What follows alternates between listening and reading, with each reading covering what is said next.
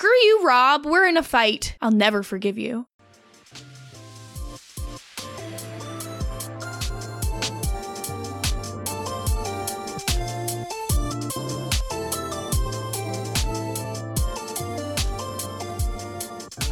Hello, everyone, and welcome back to the Riverdale Recap Podcast. Today, we will be talking about the 8th episode of Riverdale Season 5, Lock and Key. I'm Mary Kwiatkowski, and I am joined, as always, by my co-host, who I would swap keys with any day, Kirsten McInnes. Kirsten, how are you doing? I'm doing well. How are you doing? I mean, swapping keys is not even, like, the phrase, but, like... Yeah, I know. I feel like swapping keys means, like, you take my keys, I take your keys, and we go to each other's homes separately. I'd do that. That's fine, too. We could do that for a day. Your apartment looks pretty cool, so... Oh, yeah. Super cool. You can see behind my fake banner behind me. Yes. Key party. You ever been to one? No, I have never been to a key party because I'm not old yet. We used to have to put our keys in a bowl when we would go over to people's houses in college, like when we were all still living at home and we were like technically underage, but our parents knew that we were going to be drinking probably. They would just like take all of our keys, make sure nobody drive away. Yeah, that's not the same kind of key party. No, it's not. So, okay, I just watched this episode just now, but I did know the key party was coming because Sam Stanish, who you know and I know, I don't think he listens to this, he texted me, wow, I haven't watched any Riverdale since season 1, and it has taken a turn. And I was like, yeah, it's a lot. And he goes, oh, a key party. And I was like, what? Excuse me? So all I knew about this episode going in is that there would, in fact, be a key party, and it did not disappoint. See, I was going to say the opposite. I was going to say most anticlimactic key party ever. Well, I mean, in a way, but like all of the setup to it, I feel like was good. The setup was definitely better than the actual swap ski of keys, for sure. So, yeah. That was weird. Yeah, let's get into it so we can talk more about it. We'll talk about the key party first and then move forward to everything else. But first, we have a Jughead voiceover. A lot can happen in 7 years, but in Riverdale, the more things change, the more they stay exactly the same. And this is like intercut with Kevin hooking up with a random trucker. Yeah, because Kevin can't give up cruising, is what we're supposed to believe. I really need some explanation on this plot when we get to it. So we're going to start with the plot that I have labeled The B Squad Gets the Main Plot for a Change.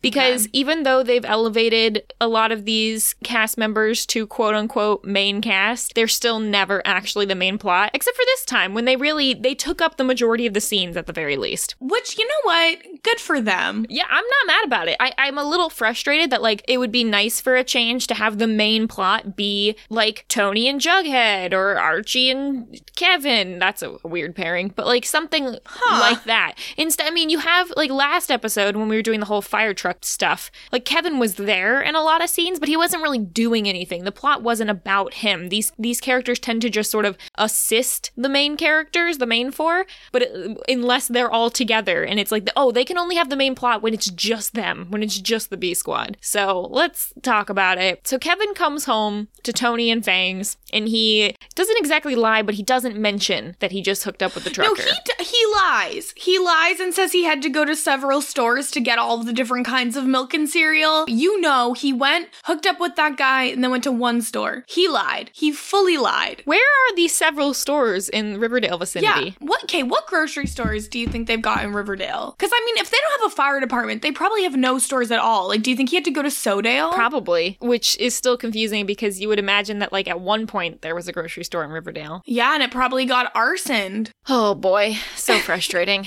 So, I don't know how this all worked out, but this definitely, like, had several kind of annoying moments. The most annoying one was in the next scene where Kevin and Fangs are in a steam room that just says boxing gym on the wall. I'm assuming this is the El Royale, but yeah, who knows? Gotta be the El Royale, and I think that they were just like, listen, this episode of Riverdale has a certain quota of shirtless men that we need to show. Like, it's like in Canada, a certain amount of time on the radio has to be Canadian content. I think Riverdale has a contract where a certain amount of every episode has to be shirtless men, and so they were meeting that quota. And you know what? Not complaining. complaining. I'm on board. Yeah. It's fine. Not We complaining. find out there, though, that Fangs and Kevin have had an open relationship this whole time. So Kevin was not cheating on him necessarily, but I think he should have not lied about it No, then. but it's also like it's implied that the majority of the open relationship was from Fangs's perspective when he was on the road, which apparently he's not on the road now. I don't know. They just say, oh, but that was when I was on the road. And this is one of my least favorite TV and movie tropes, which is person brings up a conversation, second person interrupts and speaks first, and whatever they say makes the first person not want to say what they were originally going to say, which is what happens here, because clearly Kevin is going to say like, hey, about the open relationship, I'd like to keep that going. And instead, Fangs interrupts and is like, yeah, I know that you want to be monogamous, so yeah, let's be monogamous. So it's frustrating. Wish that Kevin had just gotten out what he wanted to say. Also, a little bit confusing, and we get more of this later, but like, why does Kevin not want to be monogamous? When did this change? When did this happen? I mean, I think that it could easily be kind of like a cold feet type situation where everything is becoming really real with the baby, which, by the way, I was right. I'm a genius. You were. I am the most incredible mind of all time. And like also like the concept of getting married. Like I feel like everything is getting really serious really fast, like in a short period of time. And I think it's only natural to kind of be afraid of that and kind of cling to what you have done in the past for comfort. Even if it's not necessarily what he wants. Like Kevin might want to be monogamous and get married and have this baby, but might just be scared of it. Or he might be realizing that he doesn't want this anymore, and both are like equally valid. Yeah, they are. I would say, like, I got the vibe from the episode that in the beginning of, he says at one point that we've been together for 8 years, the last 3 we've had an open relationship. And I got the feeling that for the most part, until very recently, the open relationship was more on Fang's side, and that Kevin only maybe recently started exploring other options. I think the hard part here is that, like, that's not really we what don't know that for sure, though. We don't, but I'm taking that context based on his conversation with Betty, which we'll get to in a second here. But before we get there, we have a scene in the teacher's lounge where, like you said, they announce that Tony's baby is Kevin and Fangs's, which, like, you saw coming. But at the point... I predicted it. Preseason, you baby. Did, which was great. At the point where they say it in the episode, though, I don't know how it could have been a surprise to anybody at that point. Like, they've already alluded to some big announcement they're all making, so whatever. Yeah, no, they made it very clear, but thankfully, I didn't need their heavy-handed approach. I just knew. Cheryl is going to confront Tony about this, and Tony is like, yeah, I wanted to tell you, but I didn't think we had that kind of friendship anymore. Which, if you remember from the timeline of the first Time Jump episode, Tony, prior to being pregnant, comes back to Riverdale after college, approaches Cheryl and says, Cheryl, we can be together now. Like, my relatives are chill with you. We can get back together. And Cheryl says no. Then she approaches her again. Now she is pregnant. And she's like, Cheryl, come on, let's be friends. Like, come down from your mountain. And Cheryl says no again. So yeah, Cheryl is giving Tony no reason to feel like she could talk to her or explain this or anything. Yeah, and this Cheryl-Tony situation is, I think, the thing that made me the most mad in this whole episode. And it's not tied only to them, but it's this concept that as like a 25-year-old, you're still obsessed with whoever you were hooking up with in high school or whoever you wanted to hook up with in high school, and that it's like such a burning fire that you would want to go back to. I feel like most people, especially if they had a traumatic high school experience, would want to leave that experience and not face it again. It's weird to me that all of these people are so tied up in what they were doing 7 years ago, and we don't really have an explanation of why. It's just really bizarre to me. I think on the point where they've come back to Riverdale, it seems more natural. Like, maybe, you know, like you look at Veronica, you look at Betty, you look at even Jughead, they technically dated other people, moved, you know, or at least hooked up with other people, or maybe even got married to them. They did other things, but now that they're all back in the same place, that's bringing up more old feelings.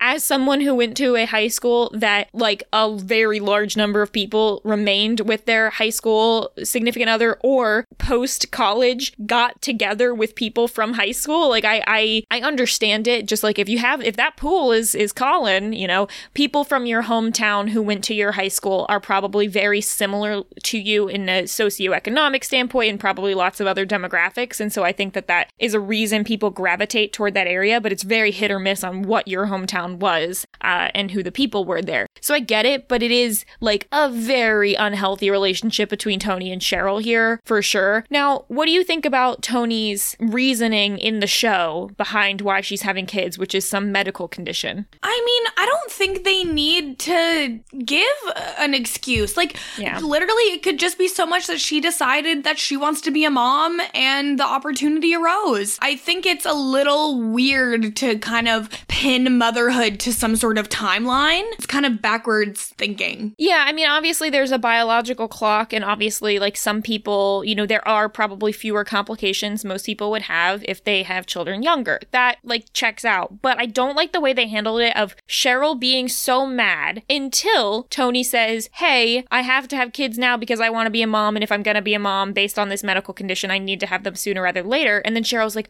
oh, well, that's totally fine then. It's like, what? But it also should have been totally fine that she was an adult and just wanted to have a kid. Like, that should have also just been totally fine. I think it's just like a really subtle way of kind of taking away Tony's agency in her decisions and being like, oh yeah, well, she's a woman who just wants to be a mom and she has to do it now or she'll never be able to. And it's like, even if someone has like a medical condition where they can't necessarily conceive easily, there are other options too. Like, if she wasn't ready to be a mom, she could wait, she could get like freeze her eggs, or she could decide that she'll adopt when the time is right. Like, there are other options for her to have a family. And so this kind of makes it seem like the only like quote unquote right way to have a family is to have like your own biological child, and you have to do it like as soon as you can. And I just think it takes away like Tony's decision a little bit and makes it less proactive. And I didn't like that. Definitely. And then the way that Cheryl handles this of saying Tony has an instant family, I'm withering away at Thornhill, and Tony's like, that's self-imposed. There. Yeah, she like, literally was like, I have to stay here because I'm cursed. Well, maybe the curse is your own self, Cheryl, that you've put onto yourself. Yep, there's that. And then, this is jumping ahead a little, but Cheryl's solution is going to be to like say, oh, it's not possible for us to have a friendship anymore. So instead, I'm going to kind of come up with some weird convoluted plan to like get everybody mad at each other and then trick you into wanting to be with me again. It just like does not fly. Yeah, that at least like I can buy that Cheryl would do something completely off the wall because that's all she's ever done in this entire show. But it's just like, but Tony was over here being like, Cheryl, snap out of it. We are normal people. Get out of Thornhill. Act like a normal person. You need to stop being so selfish. Stop being so weird. Like, be friends. Communicate with people normally. And I just once want to see Cheryl like listen to that, internalize it, and understand it. Even if she doesn't then like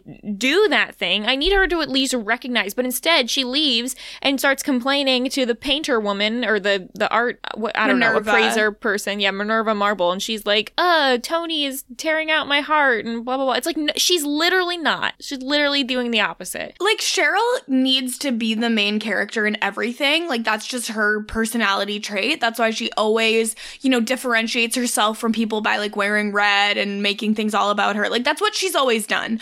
But when someone is like 17 on a show, I can kind of understand why they're like creating all these wild plots to make things happen. It's like, Cheryl, you're an adult now, and Tony is telling you to your face, it could still happen for you, and if you have feelings for her, you could just make it work. And so for her to be like, no, it's over, but then also do a plan to then make it work, just take Tony at her word. Learn how to take a yes. Yeah, I mean, because Tony's not even saying like, no, we can't do this. She's saying we can, but in a, you know, in a normal way. Yeah. And Cheryl's like, no, we can't do it in a normal way. Let's make it weird. And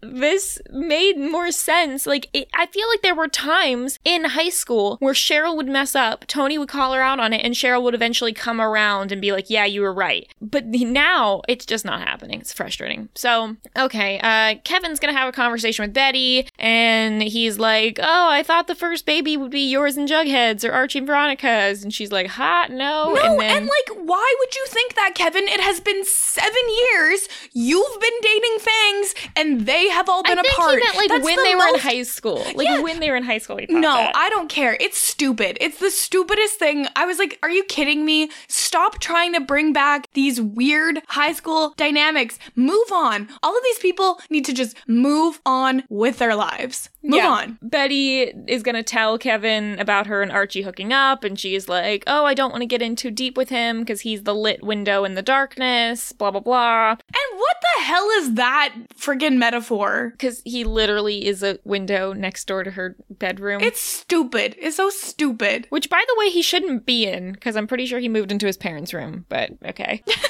I didn't even catch that. Like, shouldn't be in his bedroom anymore. So Cheryl is gonna gather everyone at the White Worm, and she's gonna be like, hey, we're gonna have a party to celebrate Tony. So we're gonna have a key party. She's like, I have an announcement to make, everybody. You know, we are back here in the place of our youths. And remember all of my spin the bottle parties in high school, which I think happened maybe 2 times. We're going to recapture that feeling of our youth and just give in to all of the urges we've ever had. And in that scene, you see Reggie, like, checking out Tony. So obviously, like, he's got a little crush. Okay, now I feel like this goes without being said, and probably most people listening to this, like, get this, but very consenting adults who are either single or in relationships, the point of a key party is not like, if you have couples involved, whether they be married or dating or whatever, it's not about like, oh, you need to just consent with the person whose key you pull. You also need to consent with your current partner on, like, and I guess agreeing to go to the key party is like one thing. Yeah, but I like, think that, like, the concept of consent is that it has to be like,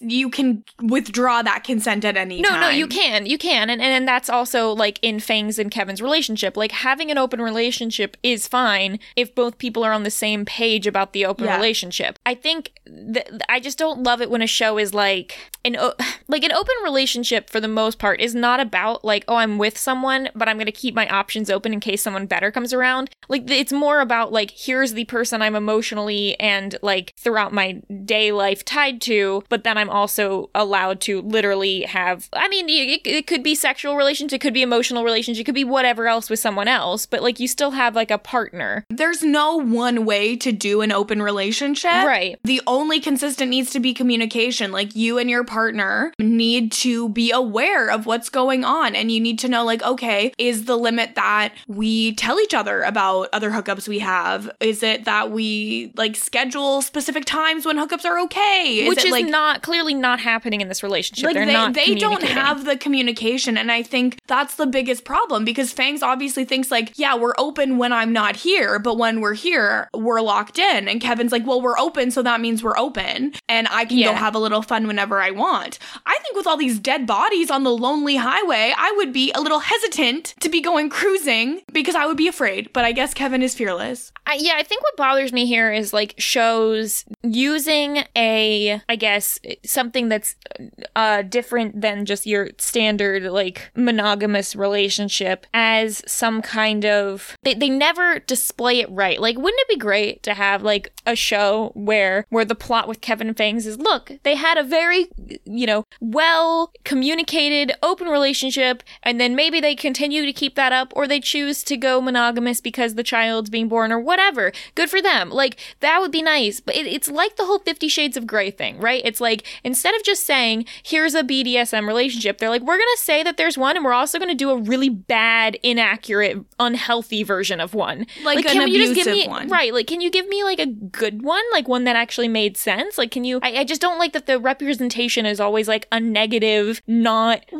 real version. Yeah, but this goes back to so many things we've seen in Riverdale. Like, right. Riverdale is a town where there have been so many murders, so many crimes. Everything has been off the walls, like fever dream every week, right? But then it's also like this weirdly puritanical town where like the concept of an abortion is like seen as like, oh my God, that's the worst thing that could ever happen. But it's like literally someone got murdered. Like, why is that where you draw the line? And so I think that the people writing the show just can't seem to help but put like that kind of lens on every single thing. So they're like, in reality, an open relationship, as long as both parties are consenting and they're happy and they're doing what they want, that's fine. Like, there's no one way to be in a relationship. But because of this like lens of like very moralistic for no reason, it makes it seem like, oh, well, that open relationship is just a bad idea and it's doomed to fail. Right. Like let's be clear. The open relationship is not what is the conflict with Kevin and Fangs. It's the fact that they're not communicating about it. It's communication issues. Right. Yeah. And then the other thing too, though, is I do think this might be our fault, because I'm assuming that everyone who writes and produces the show listens to our podcast, and they got really sick of Kevin and Fangs being the most normal person. So they said, let's make them not super normal this week. So frustrating. Although I guess this is like a kind of normal-ish I don't know. I'm not like an open relationship person, so I've only known a few people who are in like actual open relationships, and based on their explanations, it seems like they had better communication at least. But I mean, that's like, relationships are hard. Just because you're in an open relationship doesn't mean it's going to somehow, like, you're still going to have the same struggles that people who are in monogamous relationships have, you know, communication, emotional attachments, cold feet, that kind of thing. That happens everywhere. Just would be nice to address it, but whatever. So Kevin's going to ask Fangs to bring one of his hot trucker friends to Cheryl's key party to spice things up. Fangs is like, why? We just closed our relationship yesterday. And Kevin's like, we should get all our horn dog impulses out once and for all before the child arrives. Now, here's the stance, and you may differ with me on this, because I have certain, I feel like, thoughts that might be more, I don't know. My thought is, yes, lots of people have lots of different family structures and can make lots of different things work. But I do feel like, Kevin and Fangs, you have made the decision to bring a child into this world, and you have decided to get engaged, whatever, that's like less important. But you made a decision to have a child come in this world. That is not something you can take back at this point. So you need to make that your priority. And yes, it'd be great if y'all could figure out your issues with each other and communicate that. But this is not something that you can have cold feet on at this point. So you need to be not concentrating on getting your horn dog impulses out. You need to be concentrating on the fact that Tony is going to have a child very soon, and at least one of you, if not both of you, need to be there to support her and the child. And I think that this is like so stereotypical to have like the men getting so afraid when a big commitment is on the horizon. Like, for media, it's really not a unique idea to have. But you're completely right. Like, bringing the child in, that has to be their main priority. And whether they are figuring out a co-parenting situation or their relationship or whatever, they need to find a way to create a good environment for the baby to grow up, because they've decided that they want to have a child in the Riverdale. So they got to figure it out. Because you're right, they can't take that back. Right. I guess like some people might watch this and say like, oh, well, it's fine that they haven't figured things out. Like the child can just deal with whatever scenario they come up with, which, yes, lots of different scenarios can work, but your priority here should be the child over getting your horn dog impulses out, is, I guess, what I'm going with. Yeah, I just think it's the thing where this show has always prioritized everybody's horn dog urges rather than anything of substance. It's just like when, like, you have the relationships in high school, but it's like, okay, all we ever see are these couples having sex and never them being in a relationship. They always focus on the sex. I think it might be a CW thing. And I don't think that the show would have brought a child into this if Vanessa Morgan wasn't actually pregnant in real life. Like, I don't think that was the direction they were going to go with Kevin and Fangs initially, but it'll be interesting to see what happens once they actually have Tony in the show have a child. I'm curious to see what's going to happen. I have some thoughts. We'll get to the predictions later. So they go to the key party, and this is something completely not related to Riverdale, but I wrote this down because I always watch with subtitles on Netflix. And okay. I've been saying for years, like, when you say the word casual as a shortened version for cash, like, how is that spelled? And then I, like, got really excited when I saw that they spelled cash C-A-Z-H, which would not have been what I did, but, like, I guess I don't think I shorten casual to cash. Oh, I do all the time. Like, do you? I've never seen you say this before. I feel like I've said this somewhere on some podcast talking about, like, how do you spell cash? Yeah, you know, like, like dress cash. We're cash. I'm more cash. I feel like I say it. Anyway. I feel like you're not a cash person. What? What do you think I am? I think you're high maintenance, baby. I am not high maintenance. I pride myself in being very low maintenance. I have certain like obsessive hygienic tendencies that are very particular, but like I am not high maintenance when it comes to like I let little thing water off a duck's back or whatever. I think you're high maintenance. I am so offended. You don't know me well enough at all. I also like I'm a high maintenance person myself. I'm not saying it as like an insult. I'm like you may or may not have noticed this over the years, but I'm like kind of dramatic. Like I'm not dramatic. I didn't say you're dramatic. I said I'm dramatic. Yeah, I think you are a little dramatic. I am. Oh my gosh, it's all for show. That's the definition of dramatic. All right, whatever. What's wrong with you? I just disagree. I think that Mary is I don't so like this offended. I am offended. I mean, well, how do you see yourself as just like chill, nothing? Yeah, phases like you? if something, if like Mary, things you get the most mad about things of anyone I've ever met. What? I so disagree. Like, no, I feel like I think we're conflating internet personality versus real personality. Look, I have had my car towed multiple times in the last couple years, and like for me, it's like, oh, bummer, gotta go pick up my car. Like, I don't get mad. I don't get actual mad about things. I get like indignant and mad about like TV shows, but I don't get like actual mad about real stuff. Like, oh, you know, whatever. I get like annoyed with my sister, but a lot of times I play it up as a joke. It's not like it's not real. Like, I'm not really gonna get mad if something happens. But I'm also very high functioning in like control areas. Like, I know that, like, I know myself well enough to know, like, you know, if this thing happens, then I'm gonna be unhappy, so I can just like sort of prepare ahead of time. All right, I'm sorry. I feel like I like offended you. You did. This is the most mad I've been about something. I mean, this is just the way you present yourself to the world. Well, I don't like it. I'm just, as one Sagittarius speaking to another. I understand you. I see you. I get you. Okay, I connect with you. I'm never gonna forgive you for this. Oh my God. Yes, you will. Stop.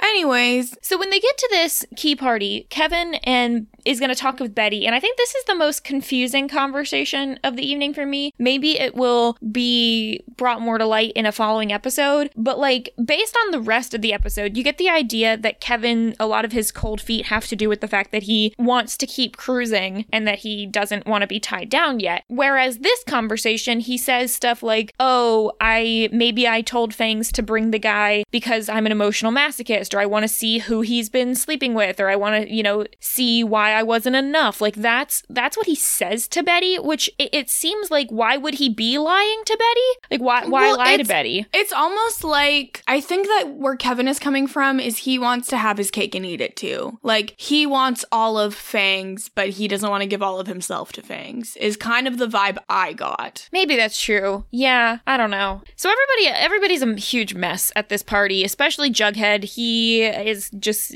hitting the booze. Chad talks with Archie, and he does the thing where he's like, I think he's kind of baiting Archie here. I think that's like what he's doing. He comes up and you know, says to Archie like, oh, look how hot all the females are in Riverdale, which like also true. Why is Riverdale a town with only hot people? But I wonder why Riverdale is a town with only hot people. Yeah. Must be the aliens. Must be the aliens. I love that Archie just like walks away. He doesn't like try to get mad at Chad or anything. He's like, I'm not going to be baited, and walks away. Fangs brings Rick, who is the same guy that Kevin hooked up with earlier. Rick looking pretty good. Not gonna lie. Rick was fine.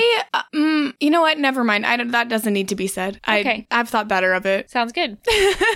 Cheryl and Minerva are scheming. Yeah, they're which like, this Cheryl Minerva thing is so friggin' weird to me. And also, like, the through line is Cheryl painting this weird painting of Minerva. Yeah, I don't know. I have no clue what's going on here. It's obvious. Like, if this art appraiser is sitting here being like, oh, Cheryl's so talented, like, I feel like there's a possibility that Cheryl could just become a painter and make a lot of money without having to do all her schemes. If you're good enough where you can paint nearly undistinguishable replicas of like masterful artwork, why not just become an artist? And I know it's like not that easy. Like a lot of art is way more subjective. Money. She comes from money, and she has an art appraiser on her side. So sounds like she's pretty set up for success here. Whatever. But I guess you're led to believe through this episode that Minerva also like is attracted to Cheryl, and that's more why she stuck around and didn't immediately chuck her to prison. Oh no, that painting was pretty cute. Yeah, it was also good. So this game, I don't know why they're like, oh, it's time for the game. Like, yeah, it's a key party. We knew this was going to happen. It makes no sense because they do several close-ups of this, they all have like extremely recognizable keychains. Like, these people who are friends would know, oh, gee, I wonder whose keychain is the one that says Pops on it. Oh, I wonder who's the one that has, a big thing of the Riverdale R with the, like the Bulldogs or whatever. I wonder who that is. I just thought it was really funny. And the only thing in this scene that I really liked was when Reggie was clearly trying to get Tony's key, and then it was the Fangs. Serpent ones, then it was Fangs. Yeah, that was pretty funny. But for the most part, they should know whose keys are whose, and it's not like close your eyes, reach in. It's like they're all just looking through, picking out keys. So Cheryl explains the rules: no redrawing of keys, consensual, etc. Veronica draws Archie. Betty looks a little bit put out. Chad's like, no. Archie tells him to get his hands off her. And then I love Veronica saying, like, I'm not going to be a passive woman being fought over by two Tarzans. She grabs Chad's keys and they just leave. I thought that was pretty funny. Yeah, I like it because we do get earlier in the episode the phone call from Katie Keene that Chad was like seen with another woman so that Katie would see him so he could make Veronica jealous. And then Veronica decides to make him jealous right back. And then this is the logical conclusion where they're both just pissed. And Chad's like, not with your ex, like trying to make it seem like he'd be totally chill with her hooking up with someone else there who's not her ex. I don't think that's the case. I think that he was never really on board. Yeah. I think they were playing a game of chicken. Yeah, this is dumb. A very drunk Jughead grabs Tabitha's keys and she takes him out as well. Eric, firefighter Eric or Army Eric or whatever, I don't know, he shows up and he takes Minerva's key. Actually, they might have worked out. I'm not really sure. We don't know enough about. I think they hooked up. She goes, how good are you at taking orders? And he's like, no one better, ma'am. And then they go off. So I think they had like a fun night, I feel like. I'm sure they did, which we'll never hear about ever again because we don't care about these two characters, but okay. You don't care about them? Oh, come on. I mean, the show doesn't care about them, is what I'm saying. We didn't get any kind of resolution from that. Reggie's gonna grab Fangs' key. Reggie kisses him and says no promises, but we'll see what happens. It's pretty funny. It was a cute moment. They clearly just made it so that they could put it in the trailer, but a little transparent there, but it was good. Fangs is like, hey, are you okay with this? And Kevin's like, we gotta play it out or whatever. Kevin's gonna pick Rick's key, and then Betty picks Archie's. Oh, look, Tony and Cheryl are last. Well, yeah, and like Cheryl very obviously just had Tony's keys out of the bowl and like put them back in at the end to make sure no one else could pick her keys. Like, to me, it's just so obvious. Very much. So Cheryl gives Tony a super creepy nursery as a present. Like, it is the creepiest nursery. It's a Thornhill nursery. There is a painting on the wall of like a doll-looking kind of woman or like a ballerina, and she's got 4 legs. I did not clock that, but yeah, it's creepy. So creepy. She's like, I planned the party to show how fragile some unions can be. And Tony, very reasonably, is like, I am not bringing my child into this hell house. You trapped me in Thistle House with your 2 dead brothers. We're not doing that again. I'm trying to get you out of here, not come back. This is ridiculous. And she says they're done trying to have a normal friendship. And she leaves because Tony is a reasonable, normal person. Yeah, like, Cheryl, they don't know what to do with Cheryl. They really don't. I mean, like, Cheryl has great aesthetic and costumes and settings that she's in, and they've created such a caricature out of her, but it's, like, really hard. I'm tired of seeing the Cheryl be absolutely bonkers like this, and then, like, an episode later be like, oh, I'm sorry, Tony, that wasn't me. Like, no, this is you. This is you. You can't have it both ways. You either need a big change where this is no longer you and you move out of Thornhill, or this is you. Like, it's one or the other. Yeah, it's like anytime somebody, like a public figure, does something truly messed up and then they release a Notes app apology that's like, that's not who I am anymore. And it's like, you did this 2 hours ago. Like, this is exactly who you are and nothing has changed. Yes. Cheryl's probably all over those Notes app apologies. So Kevin and Rick are going to talk, and Rick says that he's rooting for the two of them as a couple, and Kevin asks if Fangs ever mentioned him, and Rick says no, but it would have been awkward given the context. So Kevin's going to come home and talk to Fangs. Apparently Reggie's 100% straight. I think we all saw that coming. Yeah, I thought it was very weird when Reggie kissed Fangs. Like, I was like, why are you doing this? Like I said, it was literally for the trailer. Like, I think that was the only reason they felt the need to put that in there. Yeah. Kevin says nothing happened with him and Rick. I really thought this was the opportunity for Kevin to say, like, nothing happened with me and Rick tonight, but it has in the past, and he just didn't. And then he says would have been the right thing to do, but he didn't, of course. Yeah. Instead, he says that he's not ready to get married, and Fangs is like, it's okay. Fangs is great this episode, I gotta say. Fangs is like, it's okay if you want to keep cruising the woods, like, we can make this work. And Kevin is like, it's not about me cruising the woods, it's where I'm at in life. And Fangs is like, excuse me, it was your idea to get married and have a baby. Like, you can't go back on this. And Kevin just says, I know, it's super messed up, and he leaves. I don't like that we're getting no explanation from Kevin. Like, even, like, either him talking to Betty, talking to himself, like, talking to Fangs, we're getting nothing. I have no clue what's going on in Kevin's head right here. And I'm not saying that, like, his thoughts are completely unreasonable. I'm sure that this is a natural human instinct to feel this way, but, like, communicate it. Goodness, you've been with this guy for 8 years. Well, yeah, and that's the thing, too, where it's like, I could completely understand if there's a relationship with really poor communication. That happens every single day. But the fact that they've been together so long, they've made it work, they've, like, changed things up, opened it up, closed it, whatever, you would think that there would be just a baseline communication, but it's not there. And that's what's, like, completely unrealistic to me. And we've set up Kevin, like, yes, we've had a couple episodes in the past of him talking about how he was cruising in the woods, but it was never presented as, I'm cruising in the woods because I just like dating lots of people and exploring things. It was always set up to be, I'm cruising in the woods because there's no other way to meet gay men. But he's met a gay man who he likes and he's been with for years. So I'm not sure why we're all of a sudden changing Kevin's personality from being a pretty, like, normal character like we've given him many, many times. He's always been, like, a voice of reason. And again, not to say, like, this is unreasonable, but it just doesn't vibe with his character unless there's some bigger picture or something else that we don't know about. But, like, it gels with Kevin's character for him to say, I've been dating this guy for 8 years, let's get engaged, let's have a child. That fits with his character. It doesn't fit with his character to then immediately be like, what's going on? Everything in my life is completely out of control. I have no clue what's going on. Like, dude, you made these decisions. I don't know. It's frustrating. And then Minerva's gonna kiss Cheryl and say she's gorgeous. And that's that. And that is that.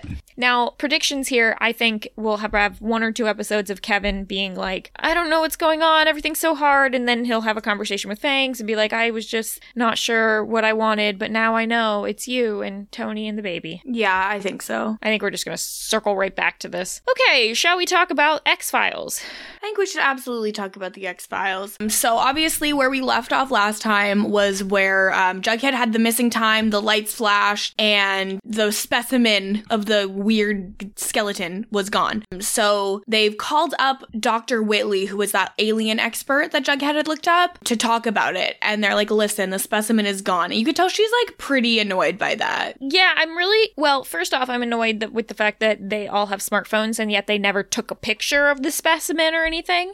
They also probably should have canceled on her, or at least called her ahead of time to be like, hey, just so you know, the specimen's no longer here. Like, if you want to come talk, that'd still be nice, but give her a heads up. Yeah, take a picture. That's like, I didn't even think about that. But you are 100% right. The fact that they did not take a picture it's too much. We could have at least had them take a picture, and then part of Jughead's light flash thing was that the picture got deleted off his phone. Like that would have been fine. Do that. Yeah, they could have at the very least done that. So she says, in a lot of cases where someone claims to have had an alien encounter, they are really just suppressing something traumatic. Have you experienced anything traumatic? And it's very clear that Jughead has, but he says he doesn't need a support group. She gives him her card anyway. Yeah, because he's strong and he doesn't need help. They also do something, which shows are always making things like just a little too on the nose, particularly with high school English classes as well. Because the next thing we get is Jughead is now teaching his class Slaughterhouse 5, which, have you ever read Slaughterhouse 5? I haven't, but I know the plot, yeah. I've read like half of it and it's good. I just like dropped off. And I should go back and finish that. It's one of my favorite lines in Easy A when she's like, isn't it always the case where what you're reading in high school really depicts whatever's happening in your life? Like, yep. Literally. Also, Easy A, phenomenal movie. Love Easy A. So basically, Jughead is talking about how there's a couple of possibilities for the main character in Slaughterhouse 5. One of which could be that they've achieved true sight, which is why they're able to be be like in multiple places and multiple times, or that the character is insane. But while he is talking about this, he sees a flash in the door to his classroom of the alien, and the alien's all dark and there's like a bright light and it's very spooky. And so we're obviously left to consider, is Jughead insane or has he somehow achieved true sight? Neither. It's some sort of military interference that has messed with his brain. Or Hiram. Or the trash bag killer. Yeah, I don't know. So Jughead decides that he does want to go to the support group. He goes there, and the woman asks if Jughead has ever blacked out. He has another flash of the alien in the support group, and then he runs out. Tabitha comes after him, and he tells Tabitha about a time that he blacked out in New York City. He was doing drugs, jingle jangle, and some harder stuff. Don't know what that is. I'm assuming coke. Probably. He says that he did some things, that he's done a lot of things he doesn't remember, and he's lost a lot of time. I'm going to assume that this is not like a couple hours, but like days, weeks, or huge swaths of time that he like did stuff and doesn't remember. I think so too. I actually would like to go back to the harder stuff, the drugs. Do you think maybe he did Jingle Jangle and Fizzle Rocks, and those are the only hard drugs in the Riverdale universe? Like, do you think meth exists in Riverdale? I don't think so. I think when they say harder stuff, what they're implying is like some real drugs, like non-Riverdale made up ones. Like they've made up Fizzle Rocks and Jingle Jangle to be the softer drugs or whatever. No, because they're more intense than weed. Well, sure, right. They're more than just weed. Just the weed that the serpents were. Well, yeah, because the serpents are a good gang. All they do is sell weed, okay? Right, yeah. Yeah, well, it's just weed. I'm assuming that he's probably lost like days at a time. I don't think like weeks, unless he was going on like full benders, which would make sense with why he owes so much money to debt collectors, as if he's been spending all his money on drugs. Yeah. So then we come back to like after the key party where he's going to get taken back to presumably Tabitha's house, I think. Unless she brought him back to Archie's house. Unclear. I don't know. They were on a couch. Jughead asks Tabitha if she thinks he had a real close encounter, and she says she doesn't know, but she thinks there's definitely something from his past he's trying to avoid dealing with. And she says he should probably talk to a therapist, which could be said to literally everyone in Riverdale. They should and probably in the all world. talk to we should all talk to therapists. Yeah. This is when I had a really strange concept of what if Jughead is somehow the TBK? Is that possible? No? I don't think so, only because I think that he's so easily trackable in New York that how also, could I he have don't been... think the TBK was in New York. Exactly, right? Shoot. And I don't think that Jughead would keep Betty in a pit. Probably not. But so what do you think it is that he has done that he doesn't remember? I mean, I think that this is just a red herring. I think that this is going to amount to like nothing. Like, I don't think that they can make Jughead a real bad guy. Like, maybe his swaths of time were just like gambling his money away or something. Yeah, like I think it's going to be something just totally irrelevant that we don't care about. But they're trying to build it up as if, like, maybe he's dangerous, maybe he does bad things. Like, yeah. I just think it's a smokescreen to distract us. I think Jughead is the character. Look, in the first 4 seasons of Riverdale, Jughead was one of my favorite characters. I liked a lot of his plot lines. I was really intrigued by him. I could care less about him now, and he's probably, like, I have found Archie to be more interesting than Jughead. I don't care anything what's going on with Jughead. Maybe I just don't care about aliens, and I don't like the change in his character. I think that he is a really boring, lame character now. I mean, I'm with you on that, but I also don't care about what Archie is doing. I actually don't think I care about any of these characters anymore. Like, all of these like, this show jumped the shark a long time ago, okay? We know this to be true, but it's like, can you jump the shark again? Because now we're in just a totally different realm of, like, what the hell is going on? Like, this episode of TV was so bad. Like, yeah, it wasn't good. I think the problem is, like, when they had the first time jump episode and they did the thing where they showed us all their lives in the different places, I was really interested in a lot of them. I was really intrigued by what was happening with all the characters, including Jughead, and I wanted to see more of those individual plots, and I was really excited about, like, them coming back to Riverdale but keeping those plots, and instead we've got these, like, dumb, like, relationships intertwining nonsense with Cheryl. Like, what is happening? Don't care about the aliens. I would have preferred them to keep that a little bit more, like, individualist, look how these same characters you've known have grown up some, and instead it seems like they're older, but they're kind of reverting back to their same old nonsense, except it's more boring. Yeah, it's less interesting now that they're adults, which is not how a show like this should work. Yeah, and then Jughead is going to have another flash of the alien behind him in the bathroom mirror later. And that's it. Now, let's get to the very short-lived Barchi plotline. And I know you were liking the Barchi stuff. I were into it. I am so glad that they're done with it. The internet is mad. I'm not glad with where it's going. But I just didn't care for it that much. So it starts with Archie is trying on his firefighter uniform, but without a shirt, because again, they need a quota of shirtless men. And I love how Betty is in like a giant FBI t-shirt and he is in his firefighter little uniform, and they have a little hookup. After all of the stuff a couple episodes ago of like, we can't find a good place to hook up because my mom and the twins are at my house and Jughead's at yours, they're just now at Betty's house all the time. Where are the twins? At Betty's house dressing up. Like, how did Archie get the firefighter uniform in there? Did he come in that costume? Like, I hope not. Can you imagine if you opened your door and it's just Archie in the firefighter, like, overalls with no shirt? It's better than Archie's dad opening the door to Veronica in a trench coat and nothing else, which also happened. I blocked that season 2 out of my mind. How dare you remind me of that? I cannot believe the audacity of you. We'll be bringing that back in our rewatch at some point. Ugh. Yeah, the twins are making macaroni art. I feel like when I was their age, 10 or whatever, however old they are, I was probably like not making macaroni art. I don't think I ever made macaroni art in my life. I had a guy give me a macaroni art card for, I think it was Valentine's Day, because I made a joke once about how I wanted them that it would be cute to make me macaroni art, but I don't think I've ever made it myself. That's anyway, actually very adorable that you would make the joke and then they do it. I thought it was really adorable too. I made a joke about like, oh well, show your love by making macaroni art, and then they actually did, and it was cute. It was a heart. It was just a heart that had our names in it, but it was adorable. Anyway, Betty goes to the swamp, and there's another body. It's another one. It's like a year old. It's not Polly. Yeah. Eric asks Archie if he's juggling two ladies because he can tell that Veronica and Archie still have a little something going on. Yeah, Veronica also, like, her response to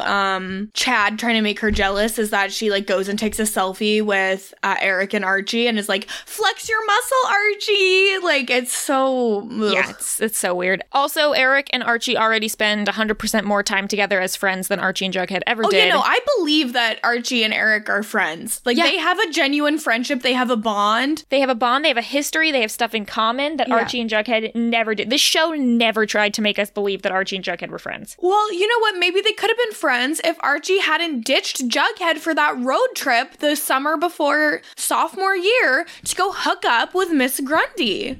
Still don't understand that road trip. They don't have driver's licenses. This makes no sense. Betty is going to have a nightmare that Polly comes home and tells her the TBK is there, and then the TBK slits Betty's throat. This was pretty scary. Like this, and then the first alien behind Jughead, like both of them made me jump. They were. I didn't jump, but I was like, ugh. Yeah. Betty turns and sees that Archie's light's on his window. She texts him. He comes over. She says she doesn't want to talk about it, just wants to forget her nightmare, which sounds healthy. Archie is going to tell Eric that he was at Betty's house all night, but it wasn't good. He thought it was going to be a booty call, but it wasn't, and this time it felt different, and it didn't feel great, and he still kind of has feelings for Veronica. This is what I'm saying about, like, the internet is mad. The internet got really excited when Barchi started, partially, I think, because, like, people who actually read Archie comics were probably pretty split of either being pro-Betty or pro-Veronica, and all of the pro-Betty contingent was like, yay, we're getting some Archie and Betty. This is cool. Archie trying to decide between two women. But the show has already written itself into a corner of Archie needs to be with Veronica because we spent 4 seasons doing that. The time jump gave the show a perfect excuse to say it has now been more time that Archie and Veronica have been apart than they've been together. So now is the time that makes perfect sense for Archie to get with Betty. I didn't believe it as much at the end of season 4 when they were trying to do that because Archie was with Veronica, and I mean, like, yes, Veronica's dad trying to kill him was ridiculous, but like he had been there for so so long that there was so much established, and it's like, why is he all of a sudden seeing Betty in a new light? This makes sense of why he's seeing Betty in a new light. Betty acts very differently around him. She doesn't act like a high schooler who's pining over her childhood crush. She acts like an adult with Archie for the most part. I think that there's a couple moments in this episode where they sort of have a couple looks between Betty and Archie where I feel like Betty, like, I think this was kind of a red herring, but like when Archie grabs Veronica's key, you get a look from Betty like that she's not okay with it, but by the end of the episode, she's kind of like, it's okay that we're not gonna be hooking up anymore. But I don't know. I feel like if Archie had said that he wanted to actually pursue something with Betty, I feel like she probably would have at least considered it. Yeah, and I think that's the whole thing where it's like Betty and Archie, like, we liked it when it was happening at first because it was like, this is two adults hooking up and it doesn't really seem like it's that much more, even though they have history, it just seems comfortable. But to make it something where like Betty is relying on Archie for like comfort and making it into more of a thing, and Archie's like, no, like, I was kind of happy with the casual sex. I that when the expectations didn't align, like, he put a stop to it. Yeah, and I think that it ended up being rather consensual there because I think Betty also very maturely realized, like, I need someone to lean on, and I think that probably is going to work better if it's in a friend way, less than a lover way, which I like. Don't say lover ever again. I'm saying, she said it. I'm quoting her, okay? I don't care. Yeah, okay, whatever. But like, I agree with that, and I like that they did that, and that they didn't make it seem like she was just going to be jealous or something. But I think we predicted a couple episodes ago, like, oh, this hooking up between Betty and Archie is going to eventually, they're going to develop feelings, and that's how we'll segue into a relationship. But instead, they developed feelings-ish, and so they quickly got out of it, which is less intriguing because it's only been 8 episodes. It's only been 8, and it's only been 5 episodes since the time jump. They really didn't go anywhere with this. So the internet's mad. I could care less. I think the thing is, though, like, what would be more interesting for me would have been if the reason that the Abarchi stuff didn't work was because of something to do with Betty and Jughead. I think it's way less interesting that the Abarchi stuff doesn't work because Archie just wants to get back with Veronica. Yeah, it's ultimately it's a lot of nothing. I don't care for it. So we skipped through Barchi fast, yeah. Yeah, but like, because guess what? It's boring. If they want us to spend time on it, then they can make it interesting. Like, they didn't even give us anything to get mad about. It's just like, yeah, okay, that happened. Yeah, it's over. We do get the Polly situation, which is, I think, a little bit more interesting. Yeah, Polly's gonna call Alice and say she's alive, but we don't hear this. So we think, so Betty at least thinks that it's probably unlikely that it was really Polly. It was probably a prank phone call, or Alice just imagined it. But then is when we're gonna have, at the end of the episode, Betty is gonna answer the phone, hear Polly saying, I'm at a payphone in the middle of nowhere on the side of the highway. She says, hurry, they're coming. They go to the payphone and find that the payphone is destroyed with blood all over it. Thoughts? Yeah, and so, okay. So my theory on this is I think the fact that Polly is very likely not dead means that maybe she's more complicit in all of this mystery than what we thought. Like, I don't think she's like a victim. Really? Because I think if she were a victim, she would be dead. I think that she is more complicit, and I think that it could be related to the stuff with like the half-brother, Charles. So remember when there was like this situation with like Betty's like going into a fugue state, and there's like phone calls with Polly, and it's like a lot of weird stuff happening that never really got explained, like Polly calling her from the hospital. I think it's related to that, which I guess goes back to the farm. I think that like something has been activated in Polly. I don't think we're doing farm again. I don't know if it's I don't think it's the farm itself, but I think this could be like the last remnant of the farm plot line, is that something has now been activated in Polly. Because if they can like set up stuff to activate Betty, they can set stuff up to activate Polly too. Yeah, I don't know. I mean, look, there's blood. What do you think the blood is? I don't think it's hers. I think that they're toying with Betty.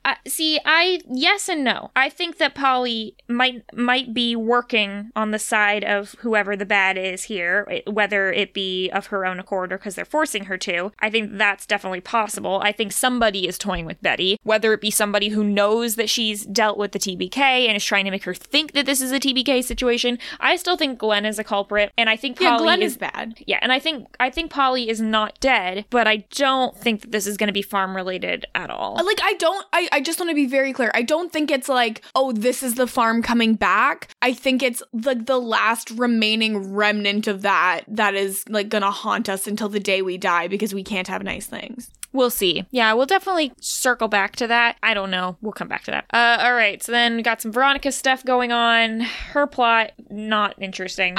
Truly, I don't care about this. I did note, so Veronica's going to open her computer and have a chat from Chad that says, "Good morning, sweetie. How did you sleep?" I don't appreciate the fact that there's a comma. No one messages with correct punctuation like that. Good morning, comma, sweetie. I disagree. My favorite thing is that Veronica sees this message, which is so like benign, and is like, ugh, not now, Chad, as if he's like sent her something horrible when he's literally just like, yeah, morning, sweetie, how'd you sleep? Yeah, I did take a note of all the folders and document names on her desktop. Oh my god. Fabric swatches, photos, supplies, Pembroke Reno, inspiration, Riverdale jewelry. I'm sorry, did you say Pembroke Reno? That's what it says, like renovation. Reno, sorry, whatever. Documents, it says notes, calendar, I don't know why that would be a document. Applications, invoice 223, invoice 28383, invoice 448682. I think that the calendar would be a document if it's like she's created her own calendar rather than using like an actual app calendar. Well, that's dumb. Like, we have to make calendars at work to track like very specific things, and I just make one in Excel and distribute it to all my coworkers. So it's not efficient. It's the whole process is not efficient, but yes, we don't have like, I guess it could be done in Outlook, but that would be more time consuming than just making a thing. So in the time of COVID, where having a show with more actors is probably more difficult than fewer actors. Why is Smithers here? Why do we need a scene of Smithers? We don't. I don't. Brings nothing to the table. She tells him, hey, it's time to start the renovation. And he says, oh, you want me to find you some contractors? And she's like, no, I got one. We didn't need this. I think we are just supposed to know Smithers is still alive for some reason. There was one moment I did like here where she's going to talk with Archie in the teacher's lounge, and Archie's like, great, I'll get Eric to help us with this renovation. Isn't Eric the fire chief now? Like, you can't have that many jobs. Why does everybody have so many jobs? Well, because there's not so many adults anymore to give the jobs to. And she's like, my timeline is yesterday. I want it done yesterday. She needs changes in her life. Big changes. Then Betty and Jughead show up behind them and are like, oh, what are you doing? And they're both just like, hey. And it was I liked that. I liked that moment. I don't care.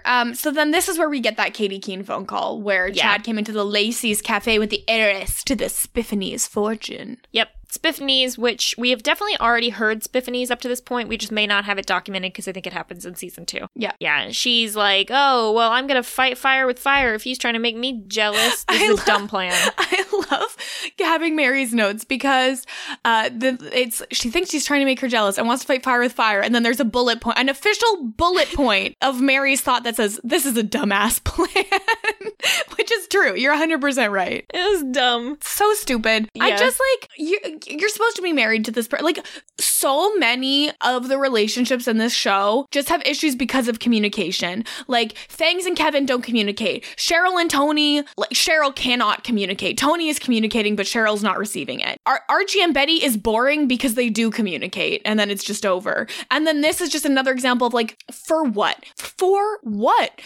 For what?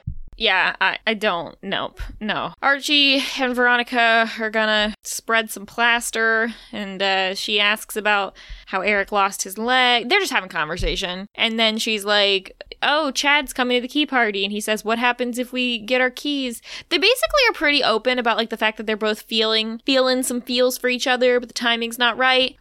Veronica this is now after the party. Veronica and Chad are gonna talk, and she's like, this party confirms something I've been feeling for a long time. And then she goes to the fire department and she's like, we're getting a divorce, and then they make out. Yeah, it's over. I will say I'm happy that she didn't cheat on her husband, that they do establish that they're getting a divorce. She says he's on his way back to NYC for good. I completely do not think Chad's out of the picture. I think he's going to become another minion for Hiram in the show. Yeah, we have not seen the last of him, unfortunately, but hey, maybe he'll die. That could be a good thing if Chad died. I don't think that's happening. I gotta say, I don't know why, but in all of our talk after we found out that she was married, like both of us were like, he's gotta die or something. Neither of us thought they would just get a divorce, but like it seemed pretty straightforward. I think he agrees to the divorce, and then I think he's gonna talk to Hiram, and then Hiram's gonna be like, no, you can't give up on Veronica, and then he's gonna like try to win her back in like deeply troubling ways. There's gonna be something about, oh, we found out you're doing something illegal with the jewelry stores, and because of a prenup, you're not gonna have any money from Chad, and you're gonna be poor and have no money because we're gonna sell you out to the law and tell them that you did something illegal. I don't know. I feel like there's gonna be some reason where they're gonna try to basically blackmail her into staying with him or something. We'll see. The thing is probably, but I hate it. Thanks, I hate it. Lock and Key. Lock and Key was a 2020 American supernatural horror drama streaming television series on Netflix. Never heard of it. Yeah, after Randall Locke is murdered at the hands of former student Sam Lesser, his wife Nina decides to move with her 3 children, Tyler, Kinsey, and Bode, from Seattle to Massachusetts and take residence in Randall's family home, Key House. The children soon discover a number of mysterious keys throughout the house that can be used to unlock various doors in magical ways. They soon become aware, though, of a demonic entity that is also searching for the keys for its own malevolent purposes. I remember seeing like clips of this, and it just didn't jump out at me as something I wanted to watch. But Anyway, I've never heard of this before. Like, this is the first I've heard of it. Yeah, I heard about it. Okay, I think Lock and Key here is very clearly just a play on the fact that they had a key party, but whatever. Yeah, I mean, and also I feel like there could be other media called Lock and Key that's just like less popular. Probably. Who do you think is the most normal person? Okay, and I hate to say it. I hope I don't sound ridiculous.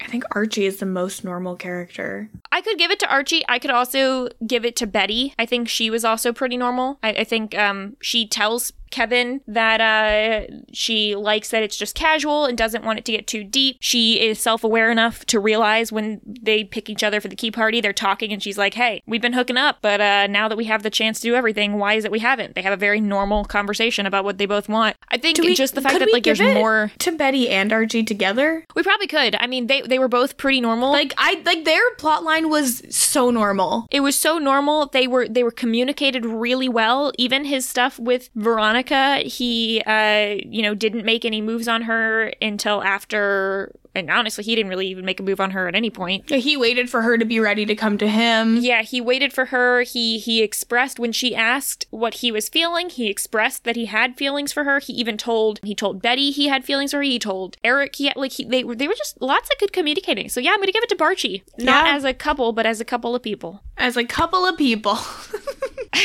All right, and we have no Close But No Cigars and no new characters, unless you count both Lacey's and Spiffany's. Yeah, Lacey's and Spiffany's got mentioned, not for the first time, but they are still in the extended Riverdale universe. Yes, we have a couple of thoughts and questions from our listeners. Gregory McBean says, no questions this week, just over the Polly storyline. Her storylines have never been super interesting. She just comes back once in a while to cause trouble, sometimes with C4 strapped to her chest, which made me remember that moment. And wow, we just they never touched on that in the show. Polly really never talked about it. Polly never needs to exist. Like, I would like to never have to perceive her again. Yeah. H. Raddick on Twitter says, it seems like Polly is screwing with Betty and Alice, but I have no idea why or whom or what would be the end game. Also, I'm now bored by Chad. From the farm, baby. I disagree with I think it's the remnants of the farm. But also, Chad has been boring. I think that this is way more likely TBK-centric or some other serial killer than farm-centric. But that could all be together. I don't think TBK is related to the farm or to I don't think TBK is related to the farm, but I think another murderer easily could be. We'll see.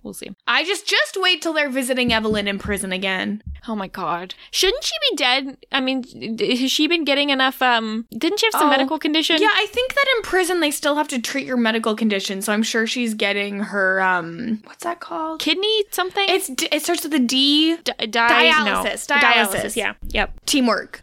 We knew what it was. Tom Palmer says, okay, if we were rewriting the episode, what would be the optimal pairings for entertainment for the Key Party, assuming Veronica and Chad were actually open to swinging and Jughead wasn't blackout drunk? I mean, Jughead and Cheryl would be hilarious, but if that happened, Cheryl would just be like, no, draw again. I don't know, because it's so boring to say, like, Veronica and Archie and Betty and Jughead, because it'd be cool to have them talk since they don't talk anymore. But, like, we got that. It was boring with Veronica and Archie. We didn't need to have seen that. Exactly what happened would have happened. I would love to have seen Betty and Chad. That would have been interesting. That would have been hilarious. See, okay. If we had done this show correctly, where we didn't have Chad here, but instead we had Brett, that would have been great. Why did they kill Brett? Why did they never have kill killed Brett? Should never have killed Brett. Ugh, they made a huge error there. A huge mistake. I don't know. For other interesting pairings, I'm not really sure. I mean, like, Eric and Betty could have been interesting. Like, I feel like they would have had a more Kevin Rick kind of just conversation. Well, yeah, they wouldn't have hooked up. Like, at least a little bit of drama because she's been hooking up with Archie, who is Eric's clear best friend. Right. I think if they had done that, though, the conversation we would have had would have been like Betty telling Eric that she has feelings for Archie, and then that being even more awkward when they realize that they're not on the same page, but whatever. Yeah. Patrick says, since Vanessa left around this episode to have her real life baby, will Tony have had the baby already by the time she shows up again, or will the birth be depicted on screen? I mean, I hope that she just comes back with the baby. I hope so too. I think that's part of the reason why we had such a Kevin, Fangs, Tony, Cheryl heavy episode, was because we're not going to be seeing some of that for a little while, at least the Tony side of things. Sev says, this is just a quote, Tony, we can try again like normal people. Cheryl, no, it's too late. Also Cheryl, tries again by forcing a night of debauchery. That's exactly basically a rephrasing of what I said, which is, let's be normal friends. And Cheryl says, no, let's do it, but weird. But weird. Brianna says, can you please explain how the person who wrote this episode has a job? No, I cannot. Kirsten, can you explain how they have a job? No. Is it you? Aren't you a writer of Riverdale? Here's the thing.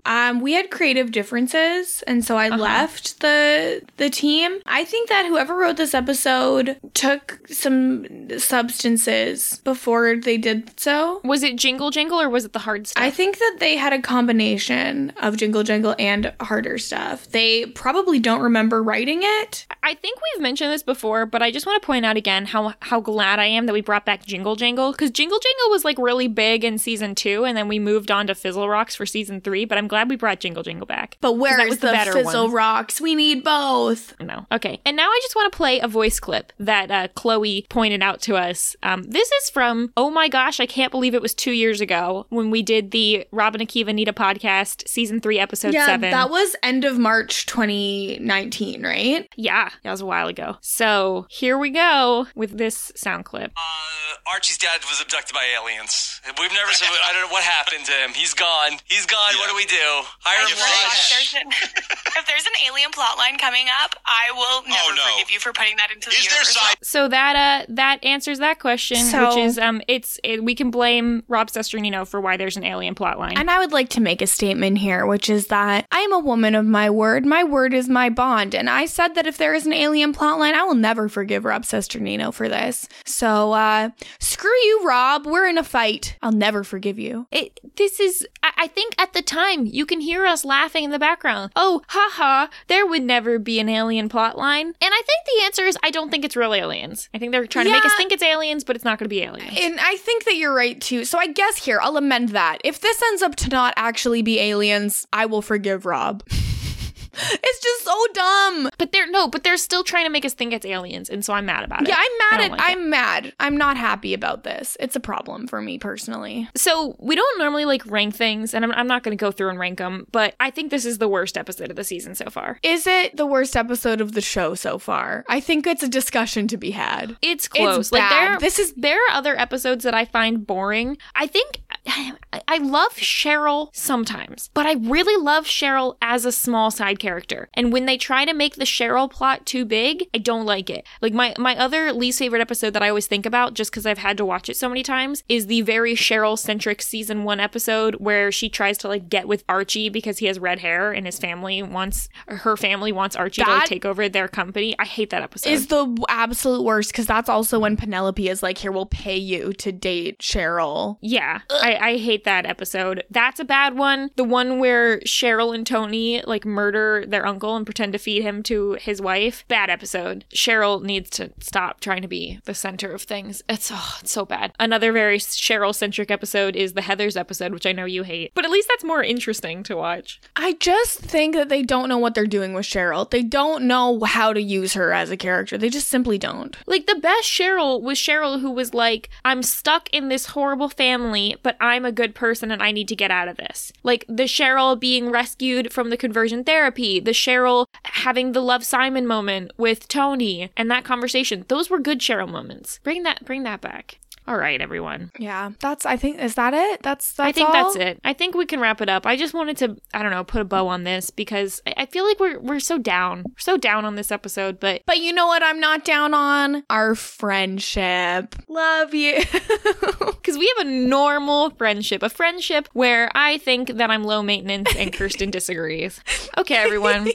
That's all for this week's episode. Thank you for joining us. We'll be back next week for episode 9. Until then, you can follow me online at Frail Mary on every platform, and if you're interested, you can check out some of the other podcasts we do here on KowskiCast.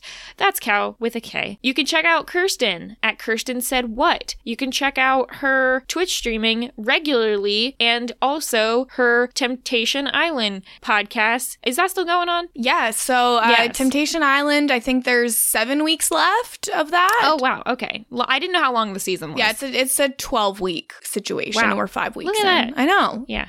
Speaking of which, I believe that there is going to be a fairly hefty hiatus at the end of March for Riverdale. I think we've got 2 more episodes or so, and then there's going to be a little wee bit of a break. So what that means, as you Riverdale podcast listeners know, is that we will say that we will release old episodes, and we may or may not actually do that.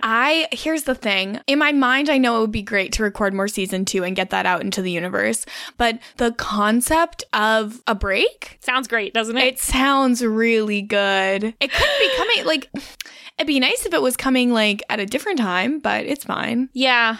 Oh well. I've complained again, or I've complained in the past about how every show I watch is somehow on Wednesday, and I don't know why that is the case, but literally Wednesdays every show are I big. watch. Wednesdays are big. Really big. I think I'm up to 4 or 5 shows on Wednesday, which is I have frustrating. 3 currently. Okay. All right, everyone. Kirsten, you got anything else? Oh, yes. So this past week I was also on the RHAP BB Can recap for the eviction episode. I also have my weekly BoJack Horseman rewatch podcast, BoJack Horse Pod. And this week I am also going to be on the Dom and Colin challenge coverage with Brian Scally and Matt Ligori. So that will be coming out probably around the same time this comes out. So It always cracks me up that Dom and Colin are not on that. Colin does like the draft podcast with them, but I don't know. It's just this Matt and Scally. I'm really excited. I like heavily booked this week. As well, if people would like to talk to us on Twitter at KowskiCast or leave us some 5-star reviews, that would be great. When's the last time you left us a 5-star review? If it's never,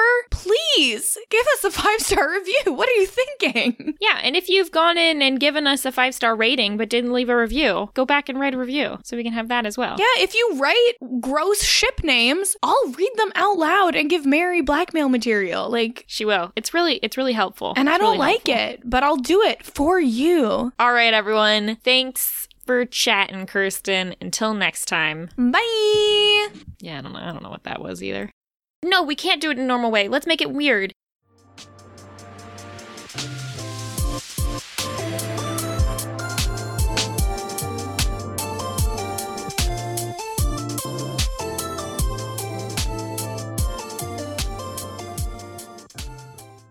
Well, yeah, because the Serpents are a good gang. All they do is sell weed, okay?